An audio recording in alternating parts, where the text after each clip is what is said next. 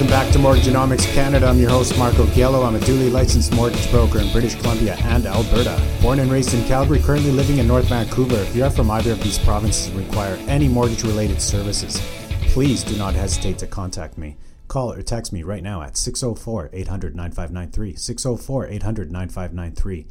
One application, one credit check, and access to Canada's top lenders. All right, welcome back, everyone. Today's headliner topic, I'm going to talk about co-signers, guarantors, joint tenants, and tenants in common. But first, a quick recap on interest rate activity in Canada this past week with all that's going on. For the most part, rates have held steady, especially with variable rate mortgages, as the next scheduled announcement is not until March 2nd. And we're still riding from the uneventful, the good uneventful, I think for many of us, January 26th announcement, the past announcement that rates remain flat. They remain flat. And this means that prime rate would stay put at 2.45%, which is where it's at right now. But heads up, March is coming and all indicators are hinting towards an increase in prime rate. Most predicting that it will be a quarter point increase to 2.70%. So when choosing a variable rate mortgage, pay close attention to the fixed component of the variable rate mortgage. That's right, the fixed component of the variable rate mortgage, and that being the discount, right? So when you're presented an offer for a variable rate mortgage, it's prime minus something, okay? Currently, you can get as high as prime minus 1.46, okay? And many still offering what appears to be the standard between 1 to 1.2% below prime rate. So fixed rate mortgages, on the other hand, a bit more volatile. Since the end of January, bond yields have bumped up almost 20 basis points, but have come back down a couple of points as well. And also dropped, last time I checked, today dropped down another 11 points. So depending on your loan to value ratio, you can get fixed rate mortgages anywhere from 2.79% to 3.44%. And, with the recent news, today is February the 24th, and yesterday the attack on the Ukraine started. So that could present some volatility, and there could very well be some movement on the fixed rate mortgage side as well. So very volatile. And remember, when choosing mortgage rates in terms, be aware of their early exit penalties and fees. Okay, if you suspect even the remotest possibility that you may break your mortgage ahead of its maturity, you should strongly consider a product with flexible break penalties and porting capabilities. All right? Okay, let's move along and talk about today's headliner topic: co-signers, guarantors, joint tenants, and tenants in common. Are you at the stage where you're wondering if now is the time for you to make your next move? Maybe you've never owned a home before, or perhaps you own one now but have outgrown it, or maybe you have some debt that you'd like to roll into your mortgage. Whatever the case may be, maybe you want some answers, but you're not quite ready to commit to the next steps of getting approved. And don't worry, I totally get it. Maybe you just want to work through some numbers on your own time and not feel pressured to do anything. And if that's the case, text me at 604-800-9593 and I'll reply with my mobile app, which is truly amazing. It's loaded with a bunch of thoughtful calculators that allow you the freedom to work out all of your what-if scenarios. It includes everything you need to estimate your home ownership costs, like mortgage qualification scenarios, self-inputted pre-approval certification, access to market rates, stress test qualification calculators, land transfer tax calculators, closing cost explanations, and much more. The perfect tool for someone who's on the fence about moving ahead or staying put. So don't be shy. Go ahead and text me the words Marco's app, and I will simply reply with a direct link to the app, and we'll leave it at that. No strings attached. Call or text me at 604-800-9593.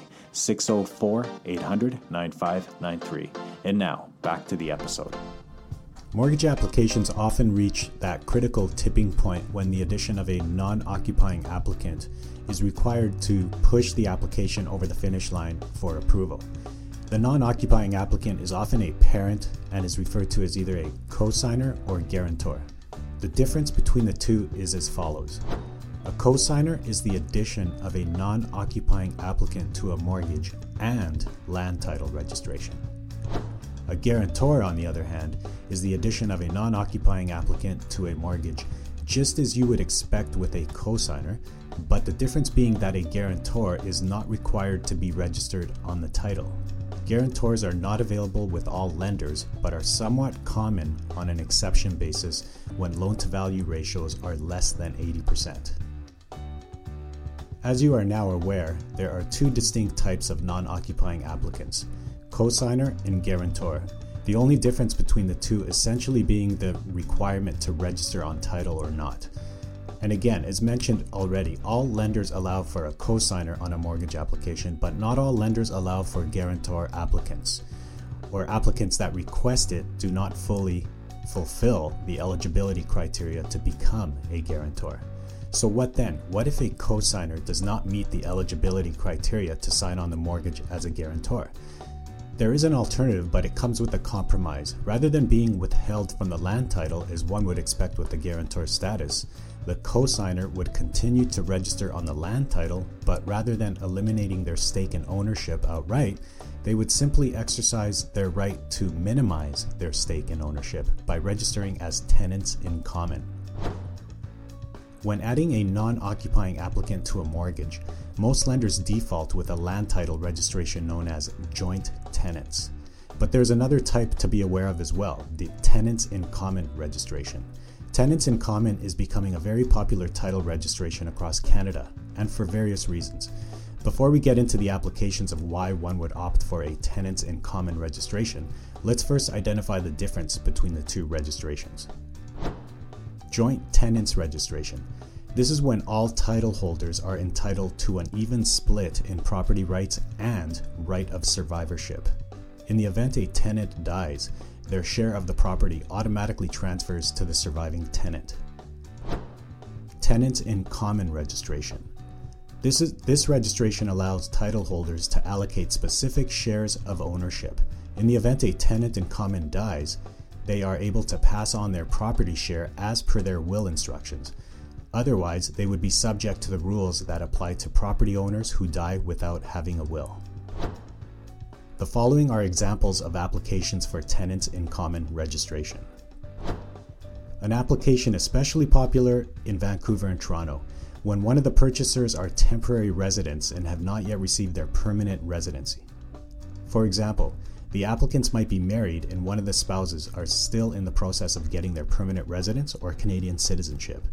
In Vancouver and Toronto and various other regions in Canada where foreign buyer tax is applicable, many opt for a tenants in common registration with a 1% share allocated to the temporary resident spouse, thereby significantly reducing their foreign buyer tax payable. Another application for tenants in common registration is for second marriage relationships, where there are existing children from the previous marriage. Tenants in common could provide clarity and certainty between the couple's ratio of ownership. Furthermore, it allows them the ability to pass on their share of their property to their appointed beneficiaries as per their will. Tenants in common is also well suited to couples that are not legally married, as it provides an opportunity to formally determine scale of ownership and ability to pass on their share of ownership in the event of death. And lastly, tenants in commons is also very well suited to joint venture and co-ownership purchasers where ownership stakes and survivorship rights can be maintained independent of all title holders. The information in this episode is intended as general information and is not intended to replace or serve as a substitute for any advisory, tax, estate planning, business succession, or any other consultation service. Do not solely act on the information in this episode. Consult further with your legal representative and/or professional advisor concerning any of the content contained herein. That's all I got for today. Call or text me anytime if you have any mortgage questions at all, especially if you are in British Columbia or Alberta, as I am licensed to service these specific provinces, and especially if you are from Vancouver or Calgary, as I'm very familiar with these markets. And of course, I welcome calls and emails from all over the world for those that are in the process of or have recently relocated or immigrated to Canada from elsewhere. Call or text me at 604-800-9593, or you can get me on WhatsApp or Facebook Messenger, or just go ahead and link up to my website, homefinancingsolutions.ca. Thank you again for tuning in to Mortgageonomics Canada. Stay well, everyone. Talk again soon.